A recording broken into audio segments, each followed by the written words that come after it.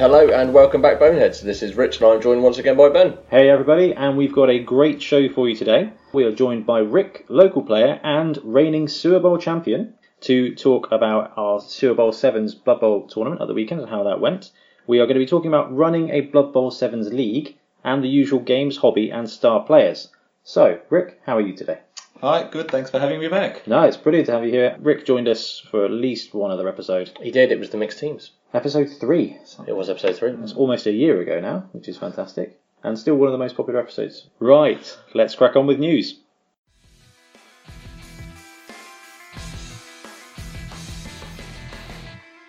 Okay, so over to news. Rich, what have you got for us this week? We have got a semi-new one on Kickstarter. We've been waiting for this one. We have been waiting for this one, mostly for Ian, I think. Just to upset him. So, Hungry Trolls are re-releasing their Plague Fields models, which is effectively their Nurgle team.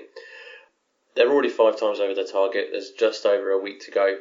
But basically, you can get a big guy, 4 warriors, 4 pestigores, 7 rotters, some mutations to mix things up a little, including all unlocked stretch goals, which is a cheerleader, 2-star players and a coach for, what was it, 76 quid including delivery? So this is Plague Fields Miniatures, Hungry Troll on Kickstarter. Yeah, so basically what they've done is they're now offering it as a resin or a metal option. Prices are exactly the same. But they've changed the scale on some of their models. They've changed the posing or the looks of a couple of them as well. Just to be able to... I think a lot of it is based on the feedback that they had from the original. And they kind of went, you know what? Okay, well, we're going to take into consideration what you said and run with it. So, yeah, one Abomination, which is a huge... it's like a great unclean one. Yeah. And it's customisable. Yeah, loads of bits There's and pieces options for on that. 4 Plague Warriors, 4 Beasts, 7 Rotters. The Rotters actually look really cool. They do. I do like them. The one split down the middle with the mountain now. Yeah, it's quite creepy, isn't it? Yeah. But they've done they're re-releasing a load of their star players they did as well. The Putrid Beasts, the Pestigores. they are massive looking. They are massive. But like chunky, good, massive. They look like they're going to do you damage as opposed to oversized, if that makes sense. They are very horrible miniatures. They really are horrible, which is perfect. Yeah. You do have options to buy individual players if you want, or to buy star players. There's an option to buy just the Beast and the 4 warriors as well. Yeah, €30 for that. With the Abomination and the Warriors. No, that's really good. The star players are very cool, including Ding Dong, which is the one that was previewed a lot on the Blood Bowl community recently. It was indeed. I think they've changed the Bell Fanatic, and that Puzzle Pain, Toothless as well. I think that's a Puffle Gusmore one, isn't it? And Lord Skulltaker has been resized to have real strength 5. That's a great move. They said he was strength 4. People were looking at him going to go, no, he's a strength 4 player. So they went, all right, and just raised increased the scale on it. Looks really good. Yeah, but it looks so much better, doesn't it? So much more imposing. Oh, look at the Minotaurs. The upgrades and whatnot. Well, Minotaur and Minotaur Corrupted, they are great models. Yeah, really good. How do you get them? Are they just random upgrades? They are just upgrades. Yep, you can just buy them individually. But they weren't looking for huge amounts anyway on their target. I think they just wanted to try and cover costs on doing what people wanted them to do. But they've done fantastically well.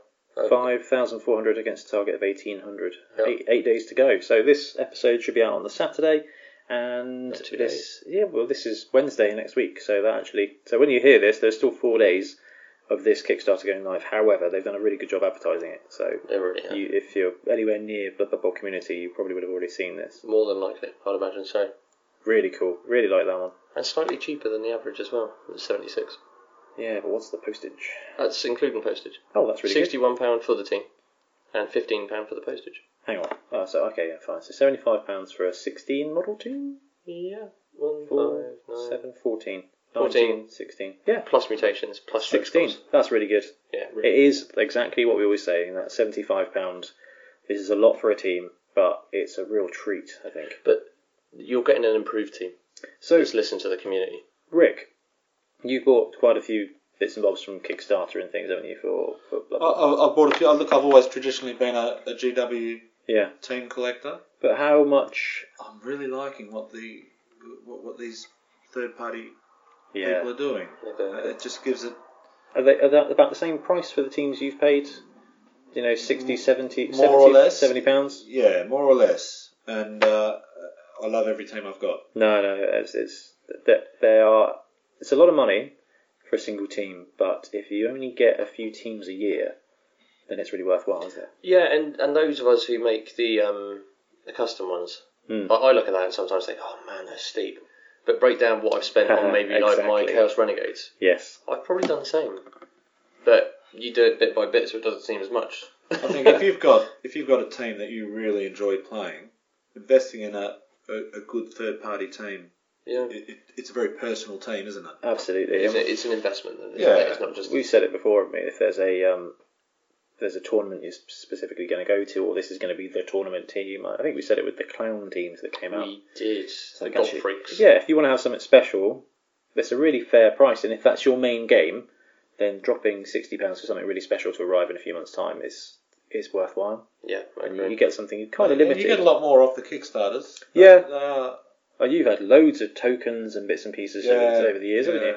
Stretch goals are brilliant. It's just those little bits which make it worthwhile, because all of a sudden it's not just 70 quid for 14 players. It's 70 quid for 14 players, a coach, two cheerleaders, a ball, tokens, dice. And it's just like, hold on, this is getting cheap. Purely just by throwing more money at it. But it's really good. I like my Nurgle team, but that's just beautiful. It's tricky because I really like the Games Workshop Nurgle team, except for the Beast. The Beast of Nurgle. And this one here, I can't remember what this thing's called. The big dude. Yeah, I called him Big Guy in the end. Yeah, the Abomination. That's it. Would be really useful for lots of things. So it's just a shame that the postage is so much for a single miniature. However, still, heck of a Kickstarter. The models are beautiful. And really impressed with that. You could actually split that quite nicely, couldn't you, between people? Like the Pestigore models aren't the best from GW. No. They're a Marmite. They're misshapen, I think. Yeah. Can you imagine having a couple of them in amongst the GW? These guys. Someone else wants the big guy. Yeah. The Abominations are €13 each. Is that it? Yeah. Yeah. That's good. It is really good. I do, for the Nurgle team, I do like Games Workshop's Warriors. Oh, yeah. But that team there on the Kickstarters, it's beautiful. That is a nice looking team, yeah. Spend more money on it. It's very appropriate. So that is the Plague Fields miniatures. What else is going on? Is there much going on at the moment? Not masses. Since we've spoken last, the Lizardmen have come out, haven't they? Oh yes, the Lizardmen have been spoiled, which we did call. Which we did call again. So we are 5 from 5 between you and I. Something like that. Kenry, you're next, by the way, people. I'm not convinced about Kenry. I'd love them to be next. There's a lot of shouts for Norse/Amazon. I think Norse would be the most interesting because from a design point of view, that's new territory for them. Because they haven't done anything Norse for a very long time. And it would fit in with the Warcry stuff. I can't help but think they might do the High Elves just to tidy up a few loose ends. I would love a High Elf team. I think that'd be great. You know what? Actually, with all the teams that are remaining, there's not a single one I wouldn't be interested in picking up now. Yeah. Vampires, that'd be cool. I bet they'd do a really good job of that. If they do a vampire team, I'm all over that. It'd be great. Chaos Dwarfs, I know we were talking about that on the way home from a sewer bowl, and what they'd put in them would be fantastic because Chaos Dwarfs are one of the hardest teams to proxy at the moment because they've stopped doing Bull Centaurs years ago, and the alternatives are jolly expensive and don't feel quite right to me. Yeah. But so the Lizards are coming out. They have in amongst that shown the Chameleons. So we believe that there are going to be more positionals coming out. A couple of Chameleon skinks, which they actually have on the Fumble Secret team. They're like strength 1 funny things though. They are. So it'd be interesting to see whether they've taken anything from that. We did pop it out on Facebook to see what people thought they would have. And there's a couple of good ones like shadowing, things like that. If there's not shadowing on it, it is a complete disgrace. A chameleon who can't blend into his surroundings and follow. It might just be branded a skink catcher or something like that. But still, the Lizardmen team is top tier, isn't it? It's got to be top 3 teams, top 3, top 4 team, and they're not really in the need for a fix. So if they do a similar thing with the catchers for halflings, that will tweak it up a bit much. But if they find a way to make them quite balanced, so a normal skink is 60k. If they bring in another skink that's 80k with catch, it will change up the build. It will change up the build options, but I don't think it would get used very often because it's not a catching team. It's not an edge team. Is it? Yeah. So unless they have access to passing. You could mix things up a bit. Yeah, it'd be interesting to see, but obviously they've been previewed and we don't know when they're going to come out. But as soon as they come out, we will drag Lewis back on the show. Yeah, and unlike the last time we had Lewis on, he knows what he's doing. He's won an awful lot with Lizardmen, so that'll be a worthwhile conversation. But I will be buying them. Oh, I've been looking for a Lizard team for ages. Yeah. I will be buying them. Hey, Kat. Sadly, so will I. Unsurprisingly. Absolutely, I will be too. There's one other thing I want to mention. There's a gentleman called Anthony. I'm going to call him Anthony F, because I want you to be able to find him on Facebook, who is creating his own STL files for 3D printing. And so far he's made a Khemri and an Ogre team. Now he's shown these a little bit on the Blood Bowl community. And one of his friends has actually already printed, painted, and shown the world what they can look like. Very limited with regards to the sculpts. He's only doing like one sculpt per positional. Oh, I saw this one, yeah. But I don't think that's an issue. I know some people really want the unique sculpt for each position. For each player. However, I haven't got a problem because you don't see that issue with chess. Chess is a game where you need uniformity to work out what's what. I think it depends on what race it is. So if it's Khemri, not a problem at all. Mm-hmm. Because actually uniformity for undead makes a lot of sense. Yeah.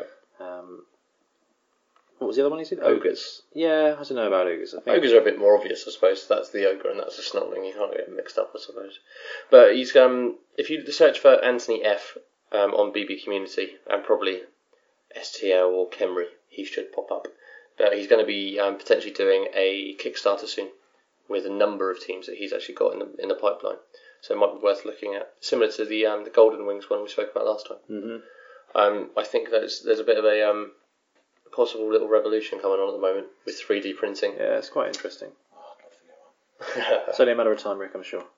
But that's the long and short of it, really. There is one other little bit, and it's just really a bit of a review. So we saw Windsor Chog Miniatures. We did indeed start growing. They did a great thing for us and our listeners, which is you get 10% off if you use the code Bonehead at their cart. I picked a couple of miniatures. Picked up the Birch Tree Man and the Big Ogre Guy. I did a little unboxing video on YouTube. I've built them. I've primed them, and they're lovely models. Yeah. So Windsor Chog Miniatures, do go and have a look. They don't have a huge range, but every one of their models is really, really well done. Yeah, there's a lot of time that's gone into them. And the price point's fantastic. Postage was cheap, so basically with the Bonehead code, postage was free. That's brilliant. Which made all the difference. So it's 15 quid for a really cool Star player. That's cool. And can't beat that, really. Really recommend them. So over to hobby, games and bits and pieces. Let's start with Rick. What have you been playing? Actually, I've had a few games of Blood Bowl over the weeks. Only a couple of three, eh? A couple of three. So I had a game of sevens with you, didn't I? I did indeed. Was this practice for the tournament? It was. Yes, it was. Which certainly seemed to pay off. It did. He beat me 2-1 on turn 12. Yeah, that was also a bit of luck there. Elven and rubbish. Yeah. Another reason Elven should just go away, never to return. Who else? I had a game with Ben Russell. Ben 2. Ben 2, down at the Caravan.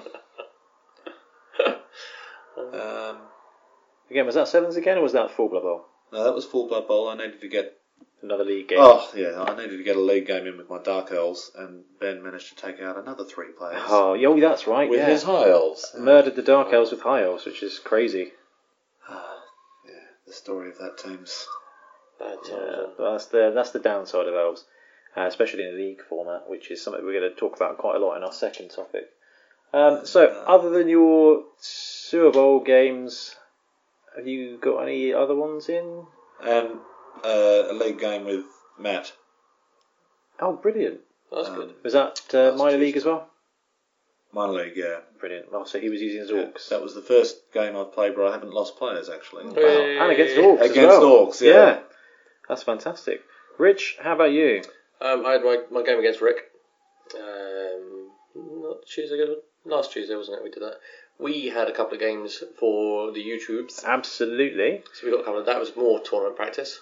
Yeah, so we've got a YouTube channel, which is youtube.com/The Bonehead Podcast, and on there we have 7 Super Series, which is just me playing Blood Bowl 7s against various players. Rick, you've had a couple of games on there, yep, which was good, and against Rich we filmed a couple of games using the Super Bowl 7's skill sets. Yep. It gave us a bit of practice and also to see an example of a skill set system for Blood Bowl 7's.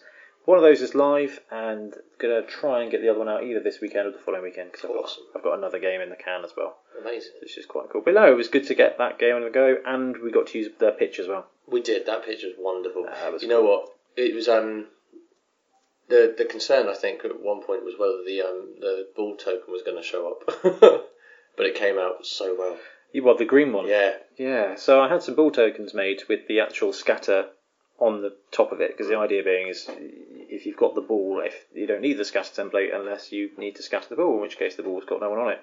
However, with our Blood Bowl 7's maps, which are bright green, it just faded into nothingness. Yeah. But now we've got stone pitch, it still stands out brilliantly, especially on camera. I still like my traditional ball. I know, and it works great, but less so for camera. Yes, no, that makes sense. Nobody knows. Hobby-wise, I finished off my 7's team for the tournament. Yes, you based some stuff. I based some stuff, and they were all painted. And they look really good. A little bit of highlighting. It looks really good. But it did look good. You wouldn't have noticed from 2 foot away, which is good. Honestly, basing makes all the difference. It really does. I had such a little glow after I did the basing. I was like, it finishes them off. Feels so good. Yeah. Even if you haven't completely finished all the painting, like the highlighting, you don't notice it at all. Not even that. When I did my Dark Elves to play, play against Milton on YouTube, they're still mostly not painted. I painted them purple and did a couple of details, obviously agraxed them, and then based them, and it just made them look finished. I've done hardly any details on them. Now it means that later I can just go back when I get bored and just, top them up and make them look really good. Honestly, basing is the biggest thing. It makes all the difference. It does. Speaking of Dark Elves, oh yes, I've done a thing. I love the Dark Elf roster, and every time I see a Dark Elf painted really nicely, it makes me want them. Mostly because of the stab. I love the assassin. I love stabby stab. I was told by yourself that you never take one. I'm not convinced. I'm not convinced. But I have created a proxy team, which you can see on our page, using Sylvaneth models, which look really cool. It's a great idea. Yeah. It's at the moment it just looks like a black mass, and it is difficult to tell them apart. But I'm planning on doing red skin and red highlights, so hopefully it'll be a bit more obvious as to who is who and what is what. Moreover, if that's one of the only negative comments you had is how the hell do we tell them apart? Yeah, I think that's it. And I'm perfectly happy to just give you my transfers so you can put them on the base. Oh, there we go. Which I think is probably the easiest way to quite possibly, yeah. And just do this, exactly. That would make so much Chuck it on the bases, job done. That is the most simple solution and one I had not thought of. Yeah, no one on the thread suggested it either. There's like 70 odd comments. I've got 2 Dark Elf teams. I've got loads of transfers I'm never going to bother using. I may just do that. Yeah. But yeah, so I'm excited to be able to have an elf team that isn't an elf team. That might be your first Edge team. That is my first Edge team. That's really exciting. That is my first Edge team. The good thing about Dark Elves, though, is, well, apart from your experience, Rick, they can dish out some hurt, and they can survive a lot of hurt as well. Yeah, they're a nice middle. That's what I was thinking. Well, they should do. Yeah. They should do. I mean, you just had some bloody... I have had some... Yeah. I've named them the Black Oak Outcasts. Like that. Yeah, I like that a lot. Boo. So I have a non-elf elf team. Which I think is very cool. It'd be interesting to see what you do for the next ones. No. Yeah, no. I had 2 or 3 comments of wood elves. It's like, no, I can't do that. Yeah, that's talking of wood elves, that is a bit of hobby I have done. So we got a chance to do the unboxing video at Toyment when the wood elf team came out, and I finished off building them. I don't know why, I just did. Because they're great models. Got them based up, they're all primed now, which is cool. I primed them with the Ogre and the Dreamer. That's cool. I've got some contrast to try and paint them up, and I don't know if I'll do a little bit of a test with the skin and see, because Milton has used one of the skins on his Pro Elf team, and it's worked really, really well. So I was like, okay, you know what, Wood Elves, there's a lot of skin, we'll try and undo that with those, but I'll give it a test and see how it works. Cool. But I've done mine with contrast. Yeah. That looks good. The skin looks good. I still miss my paints. But yeah, it's I think there's a certain. I think there's an application for it. Yeah. Especially if you just want to get them done quick. Get a team done quick. But see, I have really bad painting habits. Like I will base the entire model the primary colour. So with the Dark Elf team, which is primary colour is purple, I just basically covered the entire model in a slightly watered down purple over a white undercoat, which kind of did the thing that contrast does, and then you paint out the details, and then you give a shade, and the shade kind of outlines all the colours anyway, but it also covers up your mistakes, which is why brown undercoat is such a useful thing if that's one of your primary colours. So contrast does a similar thing. So it'd be interesting to see. And I would love to get a Wood Elf team painted up because I think it's just quite cool. I mean, they are OP, but I mean, I've already got my Skaven for that, but I think Wood Elves are even more powerful than Skaven. Yeah, I agree. Interestingly, nobody took them at the tournament. They didn't at all, did they? Maybe they just weren't. People were worried about them disappearing. Well, maybe, or maybe it's just the models hadn't been out quite long enough. That's true. Because I was quite tempted.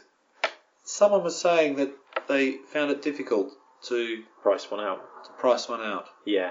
Oh, that's a good point. I think I haven't checked, to be honest, but yeah, I reckon you can just about do it. I mean, how much are the war dancers? They're 120 each, I think.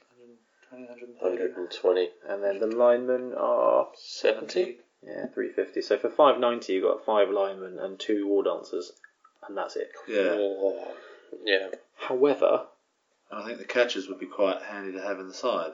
Oh, I don't know. I'm not sold on the catchers myself, but I think if you're going to be throwing and catching, just go for pro elves.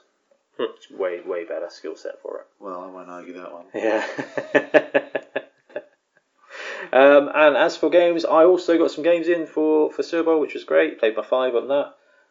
Played some more practice games of 7s, and I'm hoping that tomorrow night at club I'll get a proper Blood Bowl game in.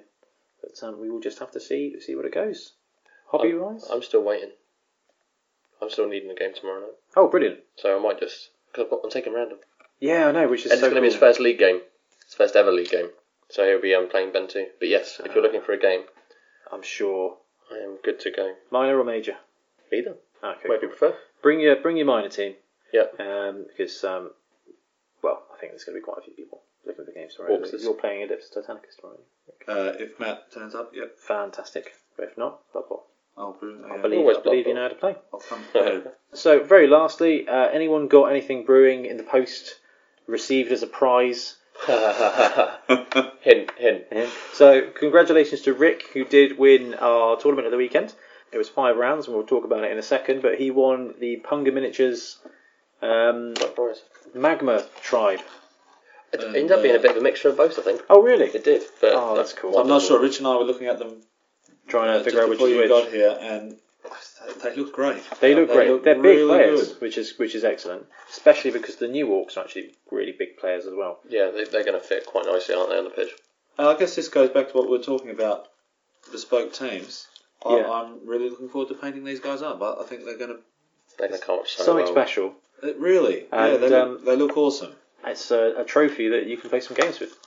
Even if orcs, I don't think are your style. No, they're not. It's a forever trophy. It's a forever trophy. They are that, but you know, over the years I've played them. Just paint 7. We'll get them on Super 7 series. Yeah. That'll be okay, awesome. There's the challenge. That'll be awesome. Simple. Seems appropriate to paint the 7s team for a 7's prize. As for other bits and bobs going on, I'm going to finish up my non-dark elves. Yes. What team are you taking to Carnage? I am taking my forest goblins. Oh, okay, fantastic. So I'm going to take them and just go for some stunty loving. So that's Secret Carnage at the end of August, isn't it? Yep, 30th? 31st. October 31st. Wow, 2 weeks on Saturday. Yeah. So you've got your team all built and painted, which is brilliant. Randall has just got to put a little bit. Has got to do a green wash on his statues, paint his wizard, and do some basing. But he is there as well. Nah, that's really, really cool. I haven't put his fluff up yet, have I? No. I need to do that still. He wrote some fluff on his team. Yeah, I saw it. It was. Yeah, it was cool. Yeah. He does a good job at that. And we have got 2, 3, 4, 5, 6, 7, 8, 9, 10 weeks till Tombstone Tournament. I am looking forward to that. I am going to be putting up a post very soon with the list of teams that could be taken. If you get me the logo, I can publish the rulebook where all the teams are in. I need to get the logo we're just waiting on the logo for that. Yep. And then we can put the rule set up and we can start pimping it. Sweet, that'll probably be the end of the month. Yeah, fine. Cool, we'll get that done. Wonderful, right, let's move on to our first topic.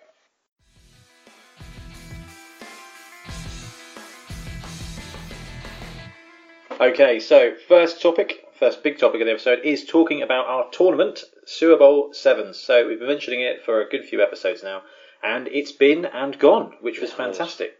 So Sewer Bowl 7s was hosted at Entoyment and Pool, which is a great, I don't want to say little, but it's actually a massive game store. It's amazing. An insane amount of... It's really good. A dangerous amount of stock. Yeah. The only reason I didn't get a chance to buy anything is because I ran out of time before the end of the day. Oh, I bought something. Oh, yeah. I just didn't take my wallet. Well, that's a very sensible idea, I think. It is a fantastic, fantastic store. I think everyone else who went bought stuff. Something, yeah. Yeah, which is very cool. And it was a 5-round Blood Bowl 7s tournament. It was, and it went so well. It was a really good day, I think. We ended up with 14 players. 14? Yeah, we had one guy who couldn't make it because he was forced to work because he's in the police, which was very sad. It was. But that meant I got to play, which was quite fun. So when we played Bonehead Bowl, I didn't play, I just TO'd. And this time we tweaked a few things so that even when we were both playing, we could still do all the data entry and stuff. Yeah. And worked really well. Yeah, we got away with it. It was a bit stressful, but actually we got away with it. It meant that we had an absolute ton of games. We really did. Really did. So, first things first, congratulations again to Rick, who did actually come first. He did come first. And it was a very, very small margin as well. Yeah, 5 really, points. against Chris. So, Rick, you ended up with 4 wins, 1 loss, and 135 points. And second place was 4 wins, 1 loss, with 132 points. It was such a close tournament. And as we went into round 5, there was 4 or 5 teams that were all within a win away from claiming that first. Yeah, there really was. It was so tight. Which was really exciting to see. It was great. But it was such a good day all round. So really good, really well humoured, really sort of... I don't remember any sort of disagreement on a rule or anything in there. There was only one disagreement on a rule, which was because the Blood Bowl 7's rules have gone through so many iterations. There were 2 points that came out of it, which... we'll have to make sure are very nice and clear for next time. One is the throwing, because the old Blood Bowl 7's rules basically dropped long bomb and counted everything as one further, which I really don't think is necessary, and is now gone from the NAF rules. Right. So I've never played with those rules for Blood Bowl 7s, and it's not in the book, so it's just a legacy thing. And the other legacy thing, which isn't covered in the current NAF Blood Bowl 7's book, but is covered in the one from like 2005 BC, is the kickoff rule. Yeah, the ball scattering. Yeah. The point of contention with that was the BB7's rule adaptation doesn't say anything about changing the kickoff to being a touchback if it goes into beyond the other person's scrimmage. So there's no reason to change it from the halfway line, and that did come up a couple of times. We were like, is this a touchback? Is this not a touchback? And as we were TOs, we made the ruling that actually the rulebook doesn't say to change the kickoff. It just says if it goes into the opponent's half. So that's one thing that I think we'll have to clear up. But actually, I like the halfway line. It makes sense. Yep, I do. Simple and straightforward. You can still get a onside kick. It can still be 3 squares in front of the other team without it being right in front of yours. Yeah, agreed. So I think allowing it to scatter to the other touchback line is... It's too much. It's too far. It means you can just plonk the pit. Yeah, so it's interesting. But anyway, we went with that. That was probably the only rules contention that came up. Was a case of what exactly do we do with this? Yeah, we played 5 rounds. We did. So normal Blood Bowl tournament for full games, 3 games. We ran Bonehead Bowl. It worked out really well. Everyone we've been to has been 3 games. It has indeed. And that's felt the right amount. For 7s, obviously it's a shorter format. We felt that 5 was pretty reasonable. So one thing to check in with is how many games, if we were going to do it again, which we've already got it booked in for next year. We have. If we do go for 7s, how many games should we play next year? 5. 5 was good for you? 5 was good. It was a long day. I would start it earlier. See, I would consider 4. Purely for that and just have that gap in between. I think it's like you said, 4 games. There was a lot of teams that were still very close. 5 games. Oh, even 5 games. There was only to be fair, even last place was down to a point. Absolutely. There was a lot. No, it was a long day. I was pretty brain dead at the end of it, but that's something we're already going to have to take into consideration. So we have 11 players out of a 14, and actually do our little questionnaire afterwards on Sunday to give us some feedback about that. And it is the majority of 5 games. Yeah. But it did feel, after that 4th game, it was about 4:30. Actually, it might have been quite nice to call it quits then and just had a nice chilled end. So, something to think about for next season. Yeah, I think so. I think it's something that it would be worth putting out to people. Yeah. And kind of going, we spoke about this last year. What are your thoughts a year on? Yeah, is it 5 games? Is it 4 games? I love 5 games. You've got to play a lot of Blood Bowl. There was a lot of Blood Bowl. There's a huge amount of Blood Bowl. But each game isn't overtaxing. You know, they're short enough to get your break. Yeah. The timings went really well this time. Oh, so well. Quite by accident. We didn't have to... There was only one point we had to hurry up a game, wasn't it? Yeah, but even when I went over there, we're on the last turn now. Exactly. Oh, that was brilliant. It was going to be a case of we need to let know there's about 15 minutes left. Yeah. And they were on their last turn. So finished with enough time for us to run the stats and get the matchings up. That was also something that I was quite pleased with how it went. We did manage to get away without pairing anybody up against the same coach. Oh, yeah. That was something special, to be honest. It was quite fortunate.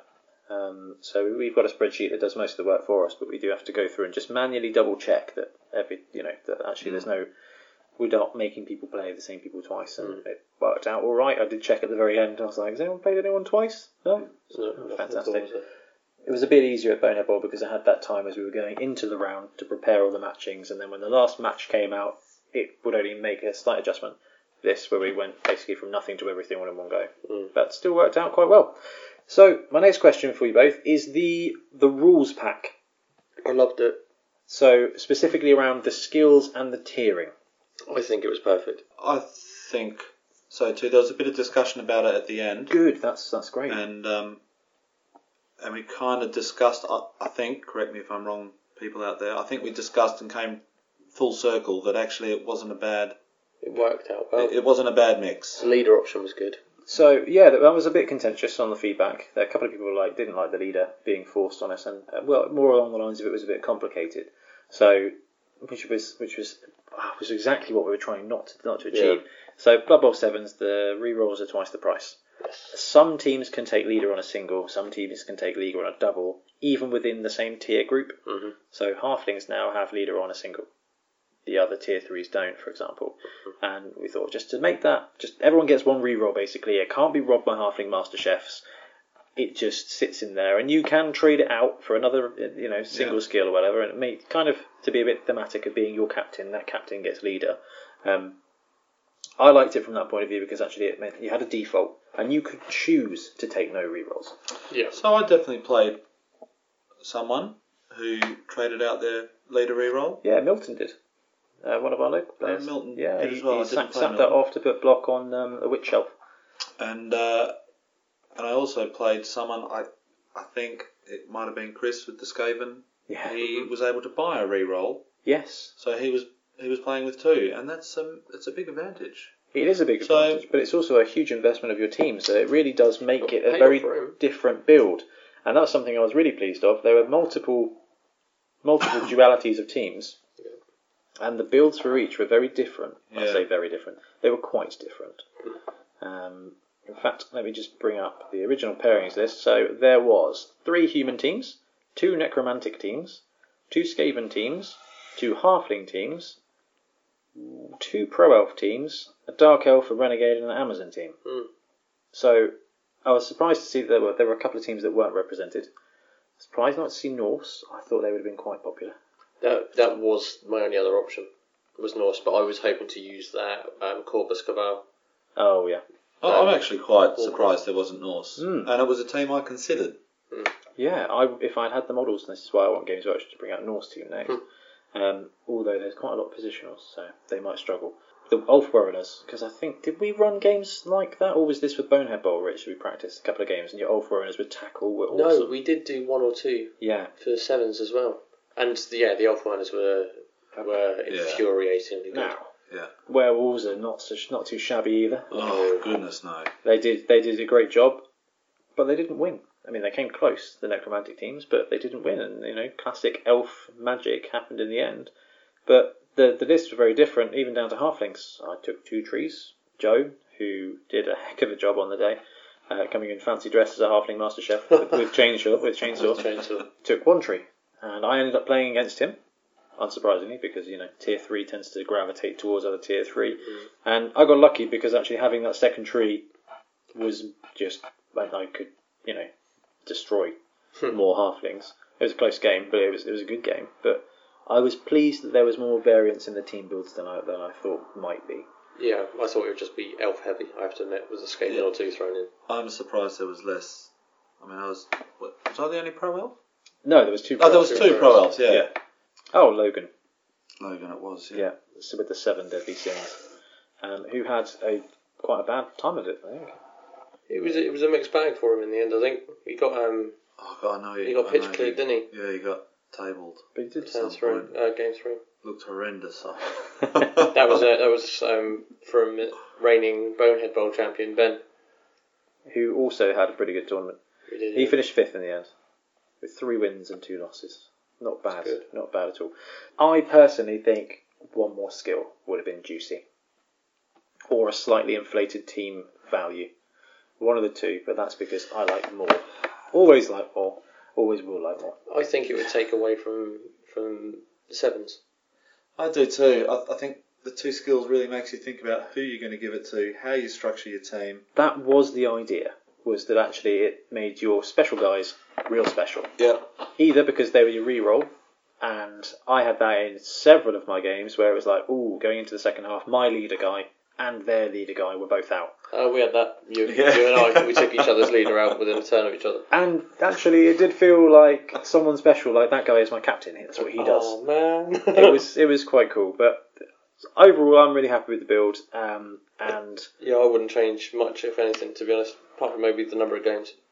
There was a couple of bits of feedback from us, which was along the lines of, someone literally wrote bang on, but there was someone who said too few, and someone who said the tiers didn't feel all that balanced.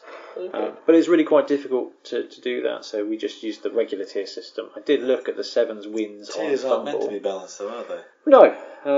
Blood Bowl's not going to be balanced. I think... No. I do wonder if Pro Elves and Necromantic in tier 2 might have felt a little bit special.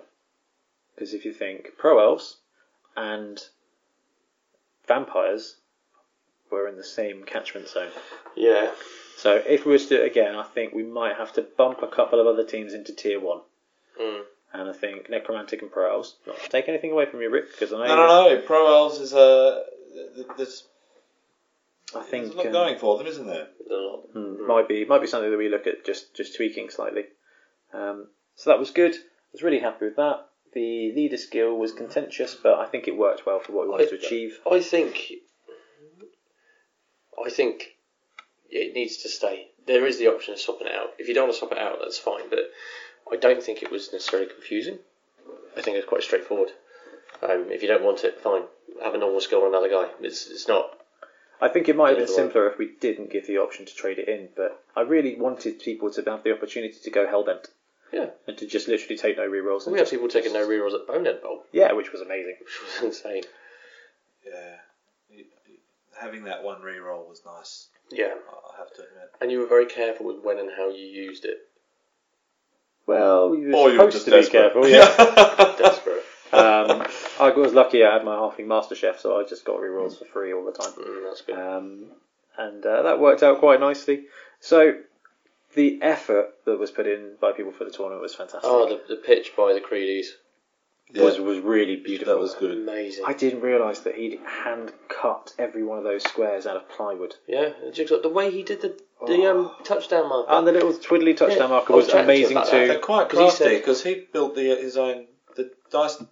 Yeah, he tells the dice. Yeah, he's built all those. But he was saying that when they built it, or they put it in, they got the touchdowns. They had the turn marker. Yeah. They had the reroll marker. They built the pitch, and they looked at it and went, something's missing, and realised that they'd completely forgotten the touchdown. And they had that little tiny square at the end, which is why they machined that little bit. So it was an afterthought. Yeah, I didn't notice. No, you went. Did he tell you how they put them on? No. Poppers.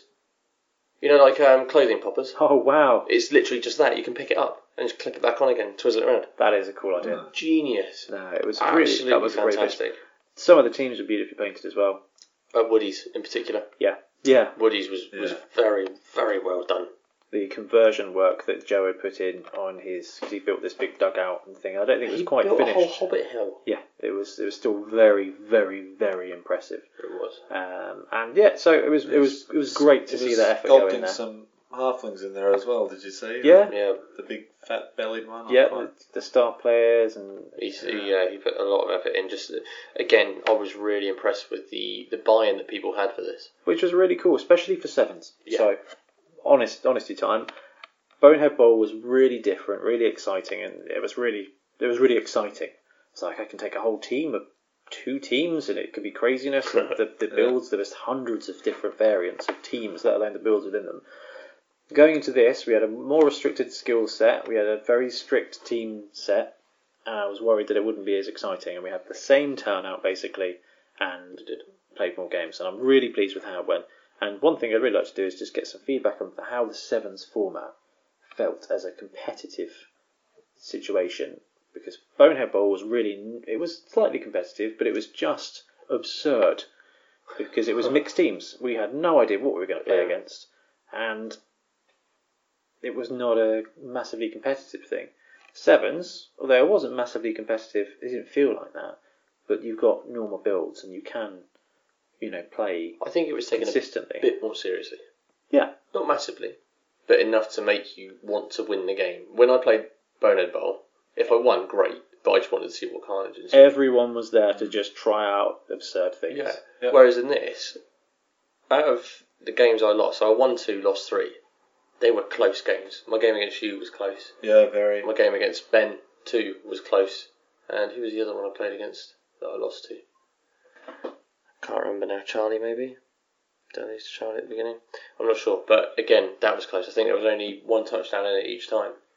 And I had the opportunity to be able to go further and do something. I think a lot of teams that were there were also teams that these guys were playing in leagues. That is exactly right. And so it's a chance to play your team a different way. And I think I love that. Yeah, I do love that, and that's why I like sevens. Is because it is Blood Bowl a different way. It's like a 2020 cricket game, Exactly. It's just exciting to. It's a shot of Blood Bowl. So yeah, I think whether we go for 4 or 5 games next time really depends on the feedback we get and the overall feel of it. I mean, I'm a big fan of moving Blood Bowl into a more competitive light, or more commentary, more streaming, more video footage of it to make it more of just to get more people playing Blood Bowl. But at its heart, I think Blood Bowl's just there to be played for fun. And every one of our players, at the tournament. I think that's why I actually like the tournament style of play more than the league style of play. I enjoy the team building, but when you go to a tournament, it doesn't matter if your player dies. Yes. You tend to just you want to try a bit more and push the boundaries a little bit more because it doesn't matter. And we've spoken about this a couple of times. There's the Blood Bowl trifecta, isn't there? There's the hobby, there's the story, and there's the game. And tournaments are about the hobby and the game. Yeah. Leagues are about the story and the game. Hobbies are always there, but actually, you've got your league. I've built my league. We've gone through this journey. We've now at this point, my team plays because of this way. Tournament, you go right. What do I want to do? Yeah. You can just cut straight to what you want to do. Yeah. And for a brief period of time, you get to play it out repeatedly and see how it works. It's like deck building. And I really like that because it opens up opportunities to play a game you will never achieve in a league format. And you can do some really crazy stuff. I mean, you pulled it off with elves. Yes, yeah. I definitely there was a few games where I didn't hesitate to put a player in a certain position, knowing that they're going to die. At this point, it doesn't matter in the game, and it doesn't matter for the follow-on games. And you cannot do that in a league. And it's nice. Yeah, I like that. So, everybody, that was our breakdown of Super Bowl 7s, which was a pretty great day. And we're We're looking forward to Tombstone Tournament coming up at the end of October, which is our horror-themed one. We'll get the rules pack out for that soon, covering which teams we can take, because this is going to be a very different tournament. It is horror-themed, Halloween-themed, undead, demons, which is a mixture of secret teams and standard team, and that'll be quite cool to see.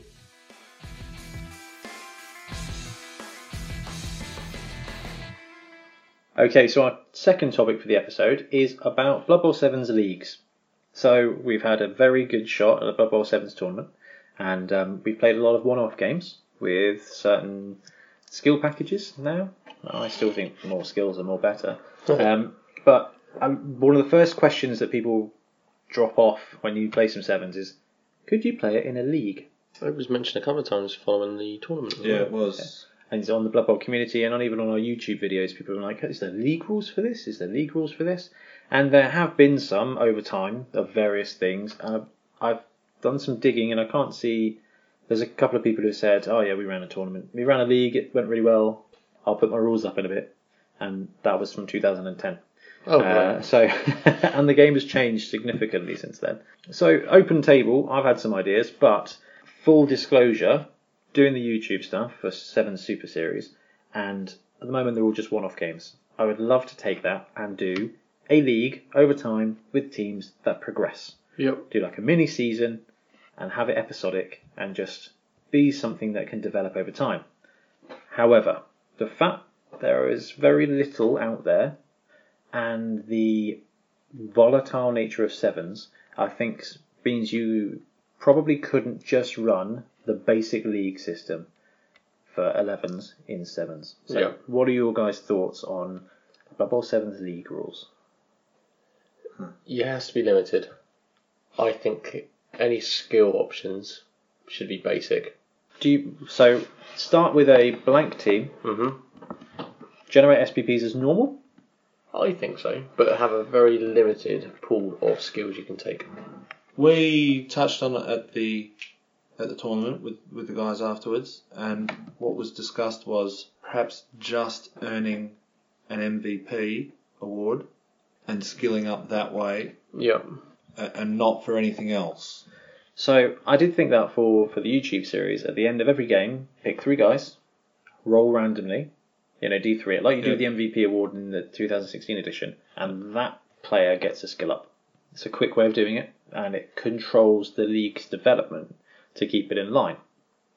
So I'm glad that they bandied that around, because that might be one of the most logical ways to do it. It would, but I think the biggest thing is they're meant to be no-hopers, rookies who've got no real talent, aren't they? Or they're beginner league. Okay, so this is to use British football, this is like conference. This is one step up from pub teams. Okay.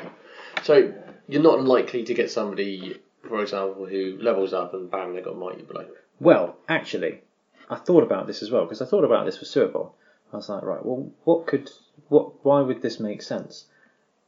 Let's take the stats of all the Blood Bowl players and just assume that they are actually one lower than they really are.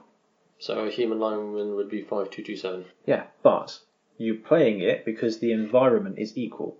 So these guys are all worse players than regular players, but the skill ups and the strength ups and stat ups are comparatively balanced against each other. Right. So a strength 3 guy in sevens against a strength 3 guy in sevens, really, if they're like beginner players or they're the dregs of Blood Bowl, if they were to play in a real league, they might be considered actually strength 2. But in the environment of a sevens pitch, actually, that guy going to strength 4 or that guy getting to edge 4 really is just edge 3 in the real world. But in a sevens environment, that guy's great. He's really good. He's not really good, he's just as good as normal Blood Bowl players, but in the sevens environment, actually, he's just better. That, for me, took away the fluff edge of going, actually, it seems crazy to have strength 5 humans in Blood Bowl 7s. Actually, that guy's just really super talented and he would only be strength 4 or something in regular Blood Bowl. Right. It for me, and this is completely left field, but my love of the X-Wing model gaming system where you have a stat for a aircraft and then you have the cards to personalise it. I would love to see, and I think sevens would be a good fit for that, where you your skill ups. You actually get to choose from a deck of cards, and therefore you can personalise your. I like the idea in principle. I think the thing I struggled. I agree with what you're saying, but yes, they're not as good as your standard Blood Bowl players. They are the rookies, the amateurs, whatever you want to call them. But I think if you end up reducing stats and start playing around with that to accommodate it, ends up being a bit. No. Not actually reducing them. Just explaining it by saying that strength 3 it's thematic, actually it's just in their environment. So you're not actually changing any of the rules. The elves still have elf stats, but you're like, why would an Edge 5 elf be playing in Blood Bowl 7s? Why wouldn't he have been stolen? Because actually he's in a level 2 grade. Yeah. It's equivalent to the grade he's in or the level he's in. So not actually changing their stats, but it explains away the fact that even a player who ends up with block Mighty Blow in 7s, when he goes to the big leagues, that block just stands him in line with everyone who doesn't have block. Right. So it's just a mindset. Just a way to explain why these players are better than that. Take away that edge. As for choosing level up and skills, now I love that idea because we talked about that on the way back for 7s, but that is very much tournament build. But does it have to be? Because Blood Bowl, in its original format, is your perfect league team.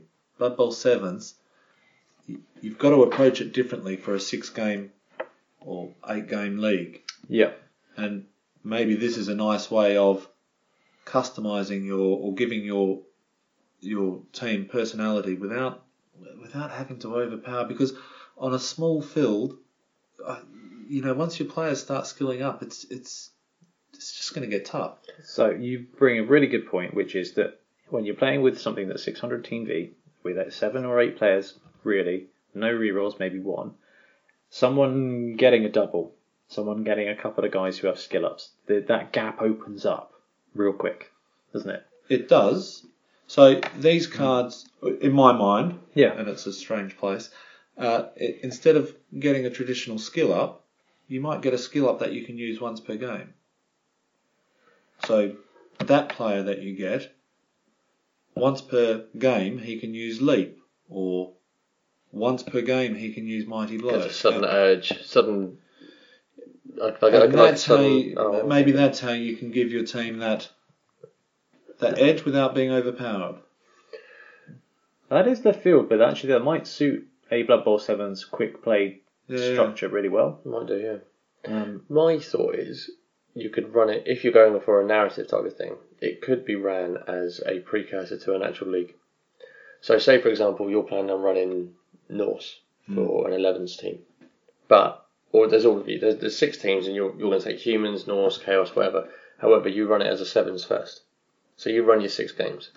Then, at the end, anybody who has leveled up, you get the option to be able to bring them on as part of your team as an immediate sort of jump up or something that gives you that sort of edge to bolster your team at the beginning without having to worry about rolling for everything. You can kind of go, Duke Hazard has done really well. He's now part of this team and he actually comes along with block and dodge, whatever. And you purchase him into the big leagues. Yes. That's kind of where we're looking. That's kind of what I'm kind of looking at is Blood Bowl 7s is a quick play format. Gives you something really special, really different. But you miss that league development and that story. It really is about what damage, what danger is there in having that story. So actually having a six game 7s league, you could cover it in 3 evening sessions. Oh, easy. And then when you go to the big league, then you can buy your team from those players and you get a way of jump starting a league in there. But you also get that throughput. But within that league environment, if you were to use the standard Blood Bowl rules, you would get bloat, you would get injuries, and that. So, Rick, your Dark Elves this season, you've had multiple games, you had 2 or 3 guys out. Yep. Put that into a 7s environment, multiple games with 2 or 3 people out is just going to be really tough. Well, that's true. Yeah. If your team's getting hurt, would you be allowed 3 players? Yes. Because in theory, it's a case of next one up. So I love that because I have in my little notes for my ideas, I'm exactly the same as you. So because that's exactly it. Is that these guys are the dregs? They are easily replaceable. So I put in there journeyman. Okay, or a team that's got less than 7 roster players can just hire a lineman for free to bring up to 7 players because it doesn't cost you anything. Yeah. Because the next guy just comes up. And that might take a bit of the edge away from having your guys injured for an elf team or a Skaven team. Is right, I'm not getting to the point where I can buy the next player I want or that next reroll because I keep having to spend my money buying linemen, which hampers a lot of teams. And we've seen it from running multiple seasons, and this is why we got rid of the redraft rules, is because the dwarfs and the high armoured teams had so much money that it didn't matter, whereas the low armoured teams didn't because they had to keep replacing the lineman. Yeah. And it wasn't a lot of fun. It's no fun buying a lineman. No. You don't benefit from it. No. You don't benefit from it. So that might counterbalance it for that point. I really do like that skill card idea. But I think that to me, for a Blood Bowl 7s, it's. I don't know if you have to grade the area between League and Blood Bowl. You've talked about it in previous podcasts how running a League team, once if someone's late coming in, you're playing against a team that's already got 5 games under its belt. It's difficult to if you run a prequel of 7s that you're then drawing players in that if they've done well in that league and it blows. I think Blood Bowl works as it is. Well, can I tell you the reason I'm very excited about that card idea? Is because you could do a this is it. You could do a draft. So you've got the cards. Yeah. You've got the deck of skill ups. You draw 5 cards. You look. You pick one for your team. You pass it around to the next guy. You draft skill sets. Then you use those skills that you've drafted, put them on your team, and then play a quick game of 7s.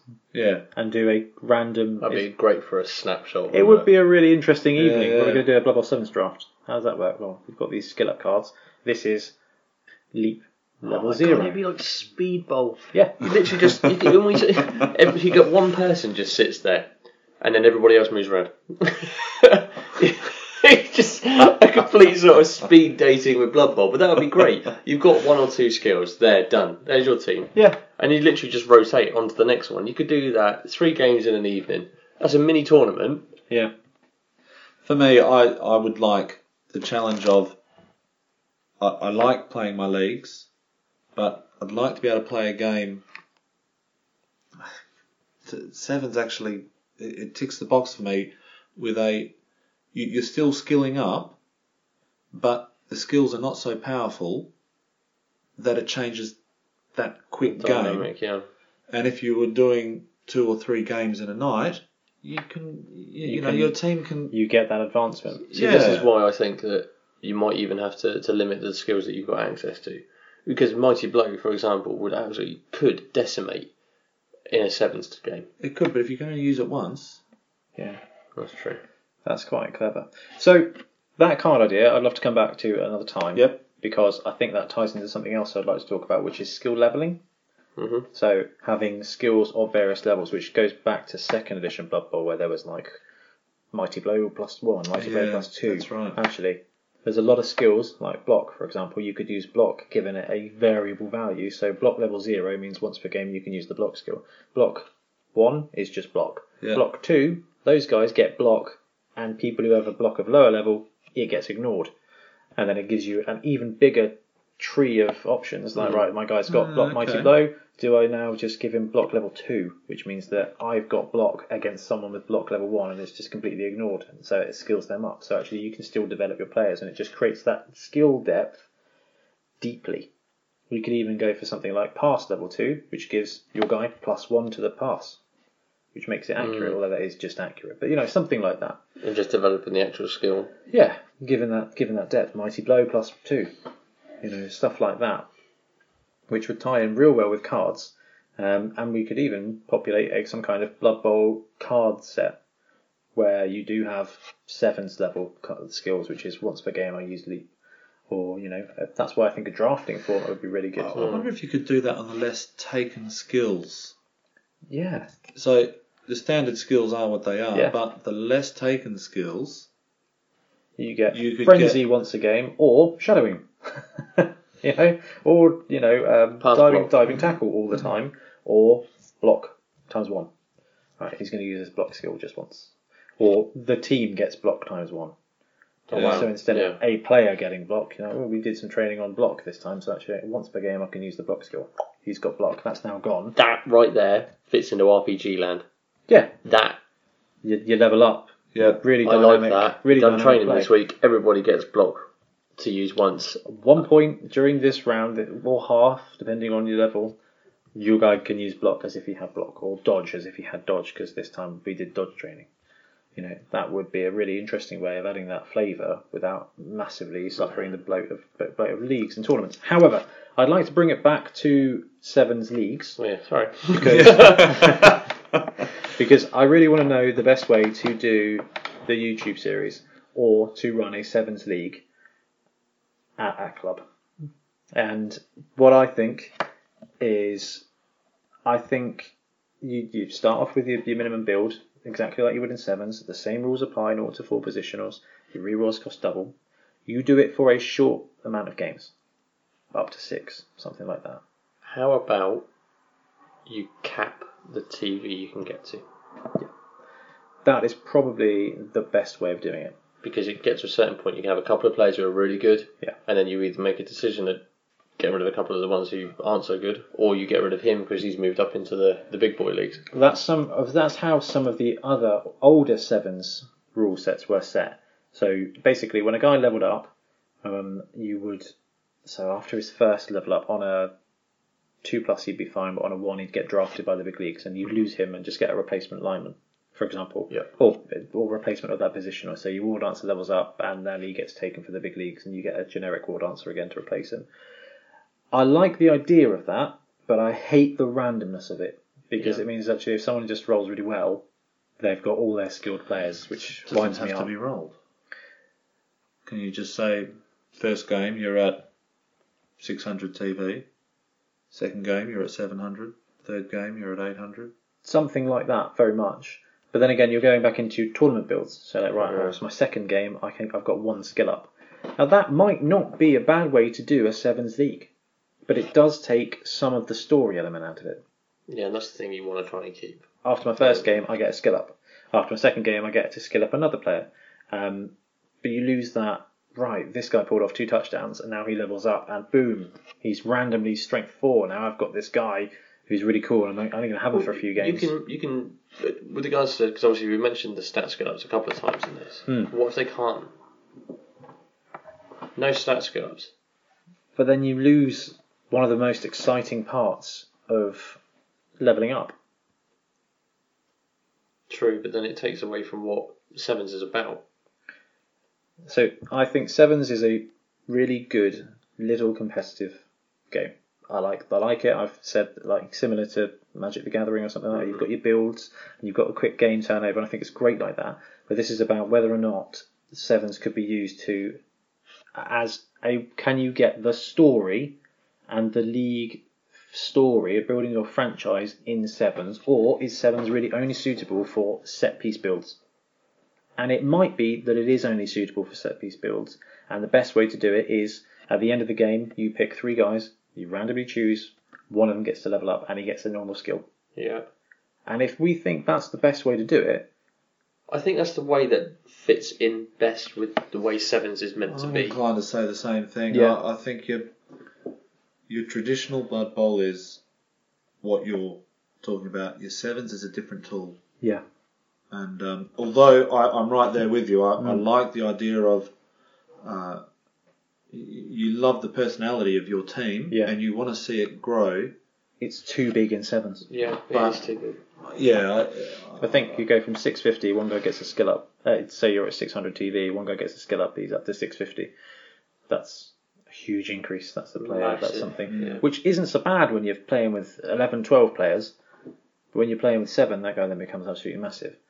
So it's a really, and that is probably why there is no decent rule sets out there for a Sevens league with SPPs and standard growth. I think you would be hard pushed to choose a stat up anyway if you roll it in the Sevens. Oh, I don't know, man. I'd take Edge on most people because I think it'd be great fun. I'd take strength on most people. Yeah, I'm not sure I would. Human strength 4, human blitzer and 7s would be amazing. I think it'd be great fun. It would be good, but is it worth the... Is it worth a TV bloke? That's and a really fair shout. Because one of the other things I thought about was you can't use star players in 7s. Yep. So you've got a TV difference. Let's just say someone's playing 7s they're doing a league with 7s, or they're using the league rules as written. Mm. They've ended up where someone's got a couple of skill ups or a stat up, and one of you guys is injured, and you've replaced him with a journeyman or whatever. So you're actually down TV. There's not a lot you can take to close that gap in 7s. No. You could do the 30k kegs those GW now using. You could. But I thought one of the things where you can't take star players, you could have taken a semi-pro, which instead of, so you 0-2 star players, you take a 0-2 positional on your team, because obviously in 7s you can only take 4 positionals. Yep. Actually, instead of taking a star player to minimise that gap, you could pick up, so say you're a Skaven, you had your stitch, you could pick up a gutter runner who comes with loner or whatever to fill that gap. But I still don't know if that would take away that team value edge. So taking away, so not limiting it to the positionals. So if you already had 4, so you basically, could take on a star player as a 5th. But instead of star players, because you can't have them in 7s because they're too low, you essentially allow 2 mercenaries to be taken as from the positional sections of the team. Fine, okay. I like that, because that still gives you that edge. If you've got someone who's got that potential, a couple of extra skills, I think the fact that you go back to humans, the chance of being able to take that additional blitzer could be massive.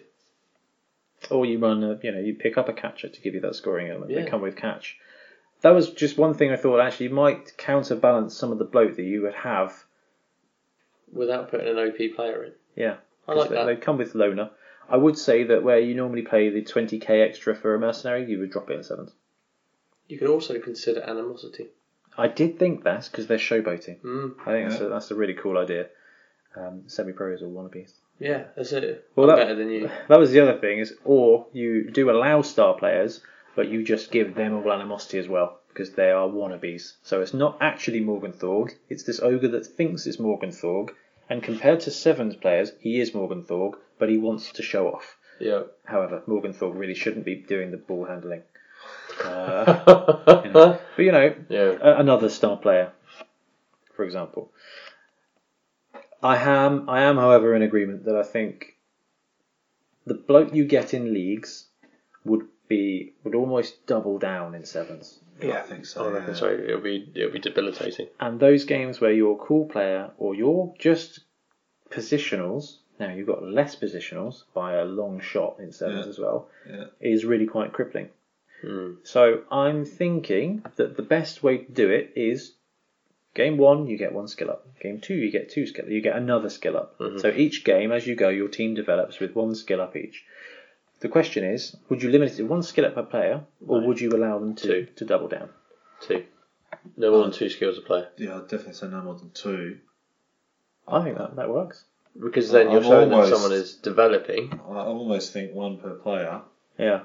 Because at the end of the season, you'd have a team of skilled players. What about the use of doubles? No. I think doubles is too much. Maybe 1. So, the problem is there are going to be certain players where they just become animals on the 7s pitch. Yes. Werner.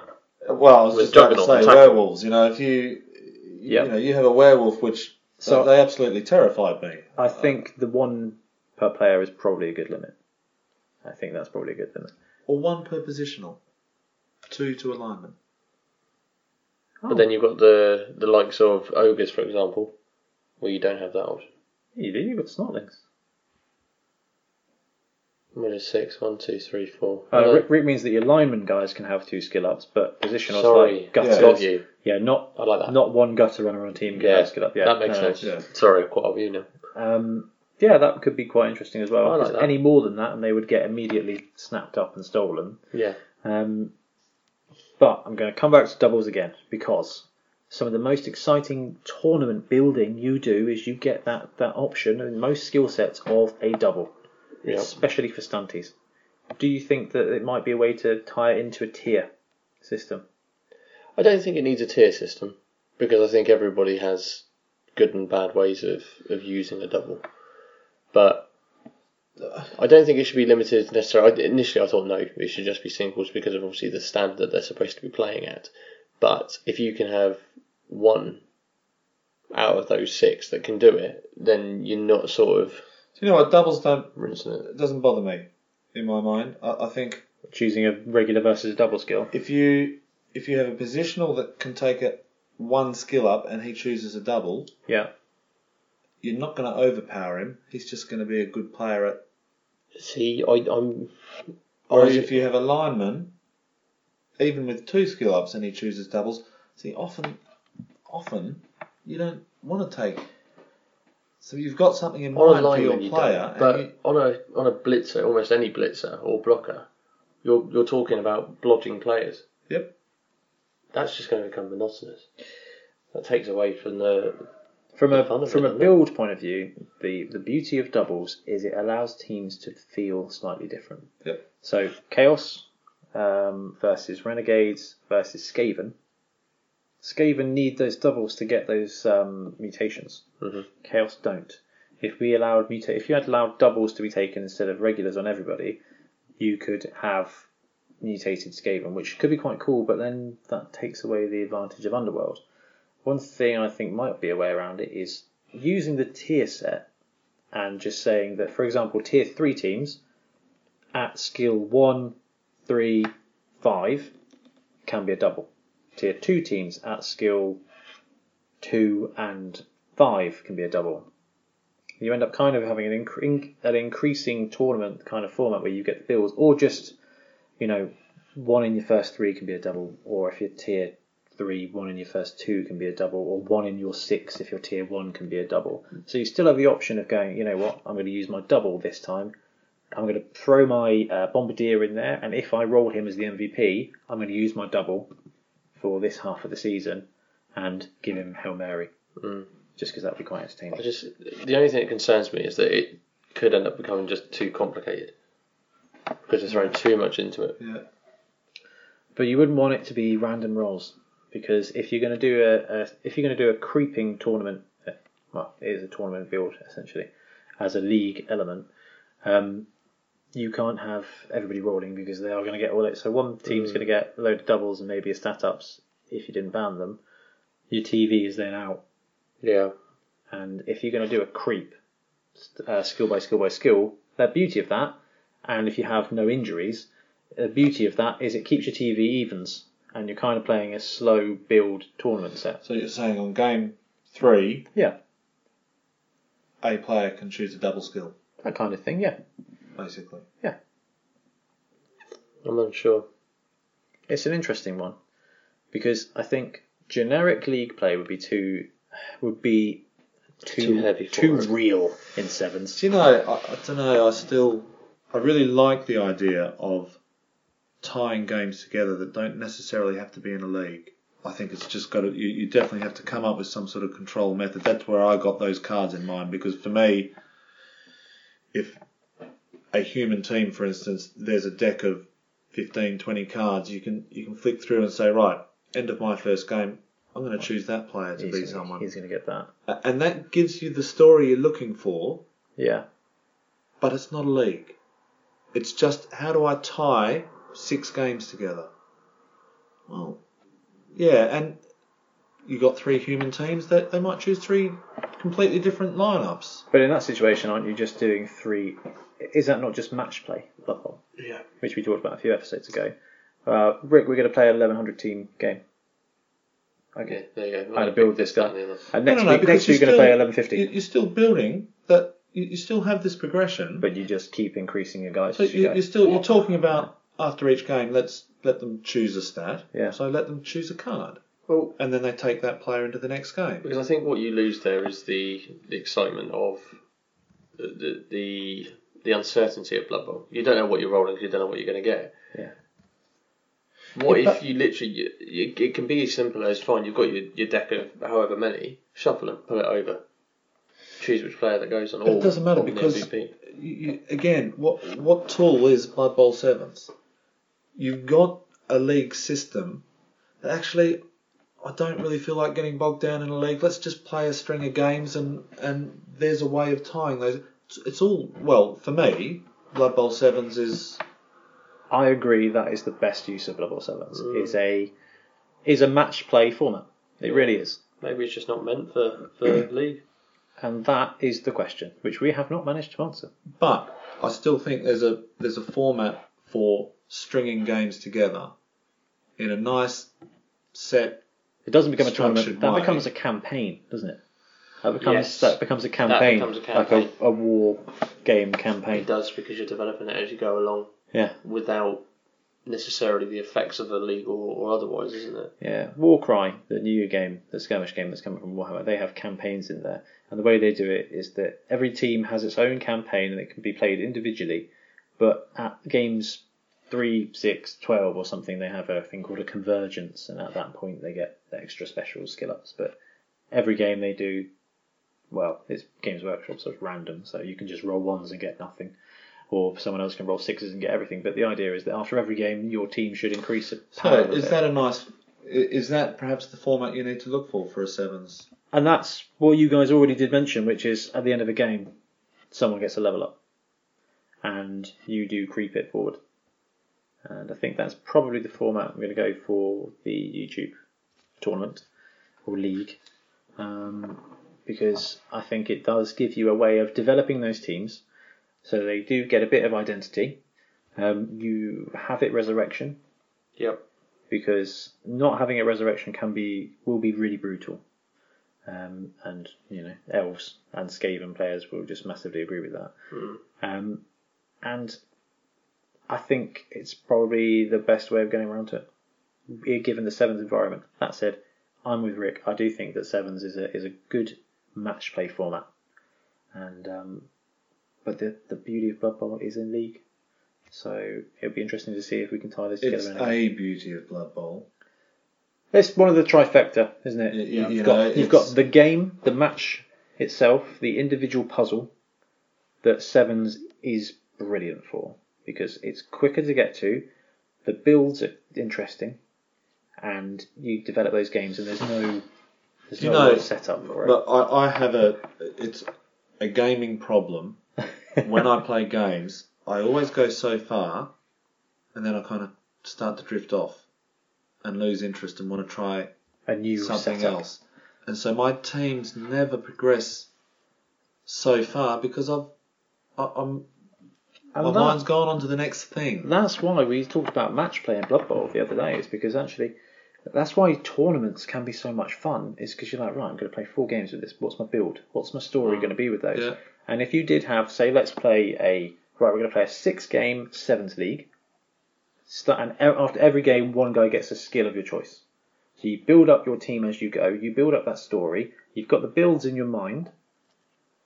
Might be a good halfway house. So Wobble has a league system going. It does. Which is great. Mm-hmm. Generally, we play every other week. Yeah.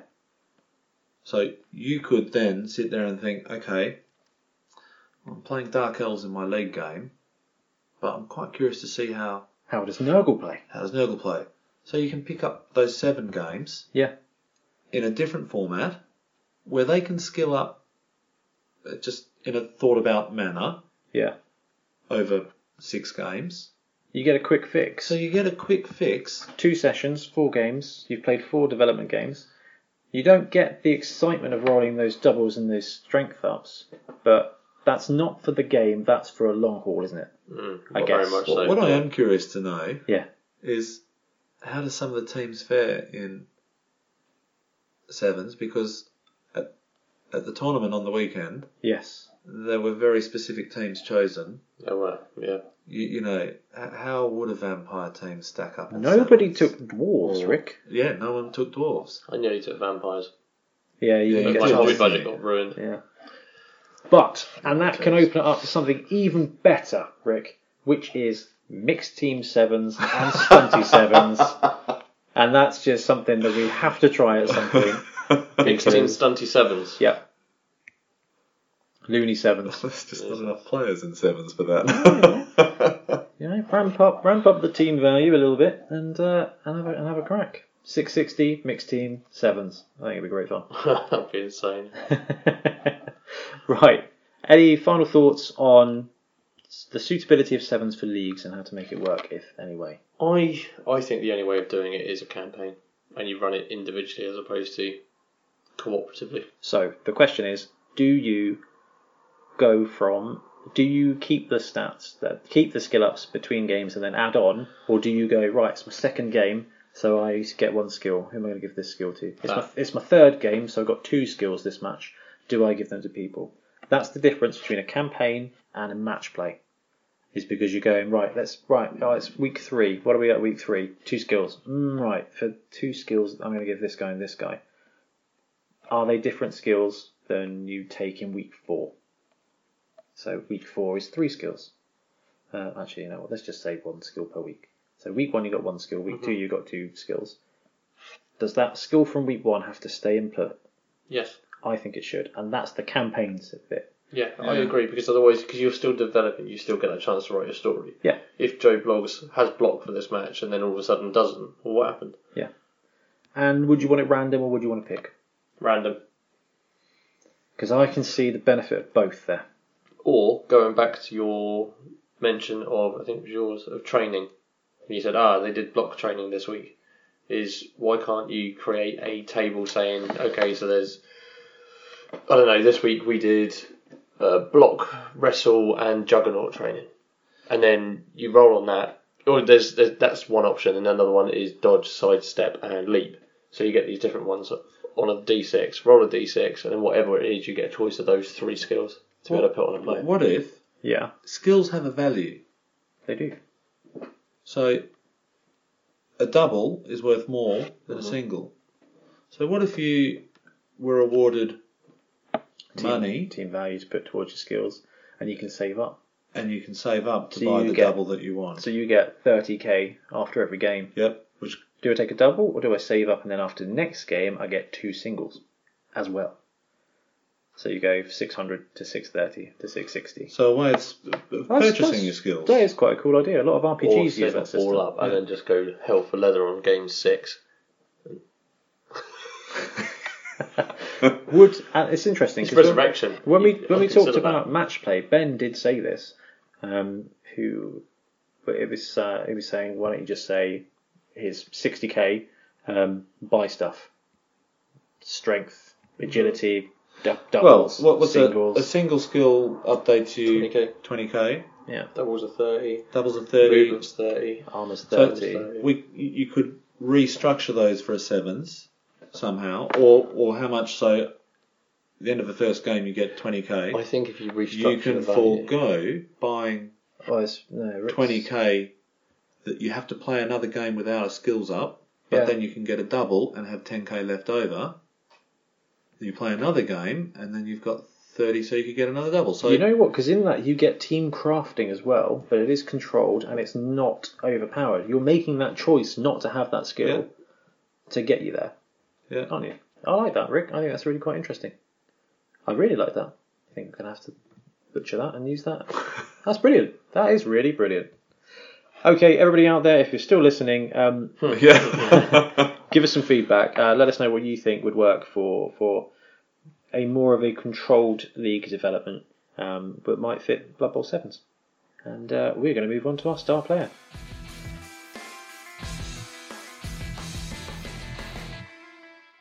So, the star player we're going to go for this week is one we just haven't covered yet because we haven't done our Nurgle deep dive. So, we're going to go for Buller Shardhorn, which is a Pestigore. It can only be taken on the Nurgle team. 230k, movement 6, strength 3, edge 3, armour 8. That is a bog standard Pestigore, isn't it? It is, yeah, you're right. Okay, so skills wise, Loner. Mm-hmm. And here we go.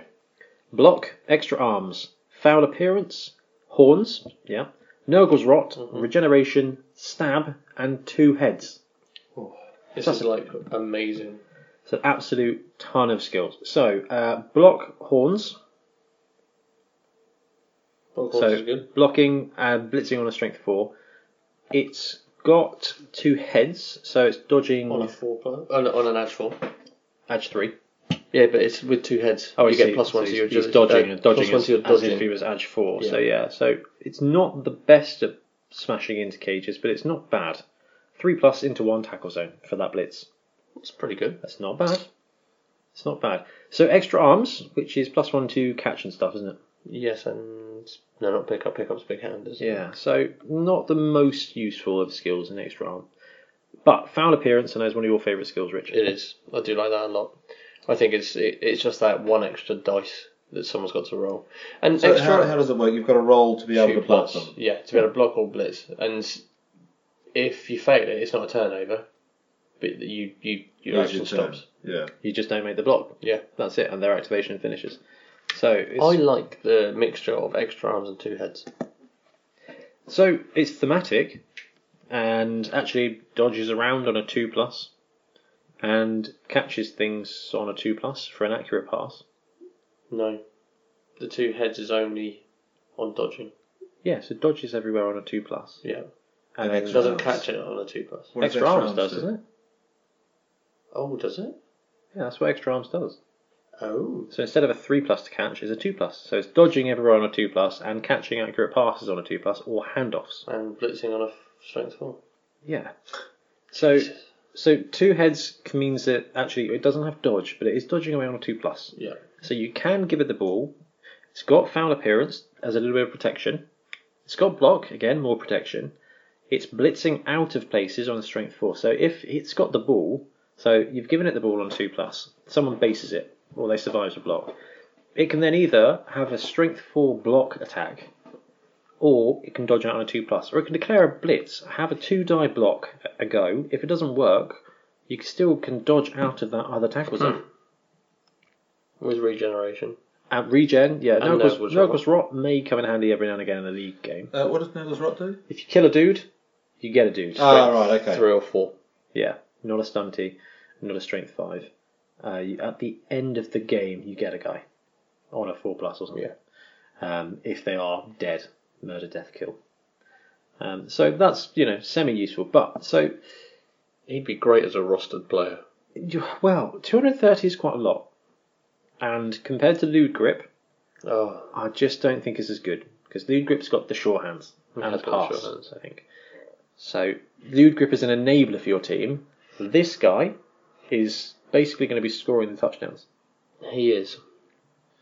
He is, but he's movement 6, so he's not exactly going to break away and score. No, but he is the fastest player on a Nurgle team. He is the fastest player. But do you need a fast player on the Nurgle team? He's not fast enough. No, you know what I mean? you're right. If he was movement 7 or movement 8, Yeah, you'd have something really special. yeah. You'd have something really special there. It's just a really levelled up Pestigore. I know, but I think But the weird thing is he's got stab as well. that's got to be the horns, isn't it? Or the extra growths. Yeah, so you've got someone who can blitz on the strength 4 with block. Alright, that's not bad at all. Someone who can catch things on a 2+ and dodge out on a 2+. Again, not bad at all. Regen, so he's going to stick around. Foul appearance, so if you want to block him, you've got to be able to block him first. And he's got stab as well. So again, that will help with stab. The idea is you line him up. He's got block to protect himself. He's got regen so he comes back. He's got foul appearance so he might not get punched in the first place. And he can still have a crack at stabbing somebody.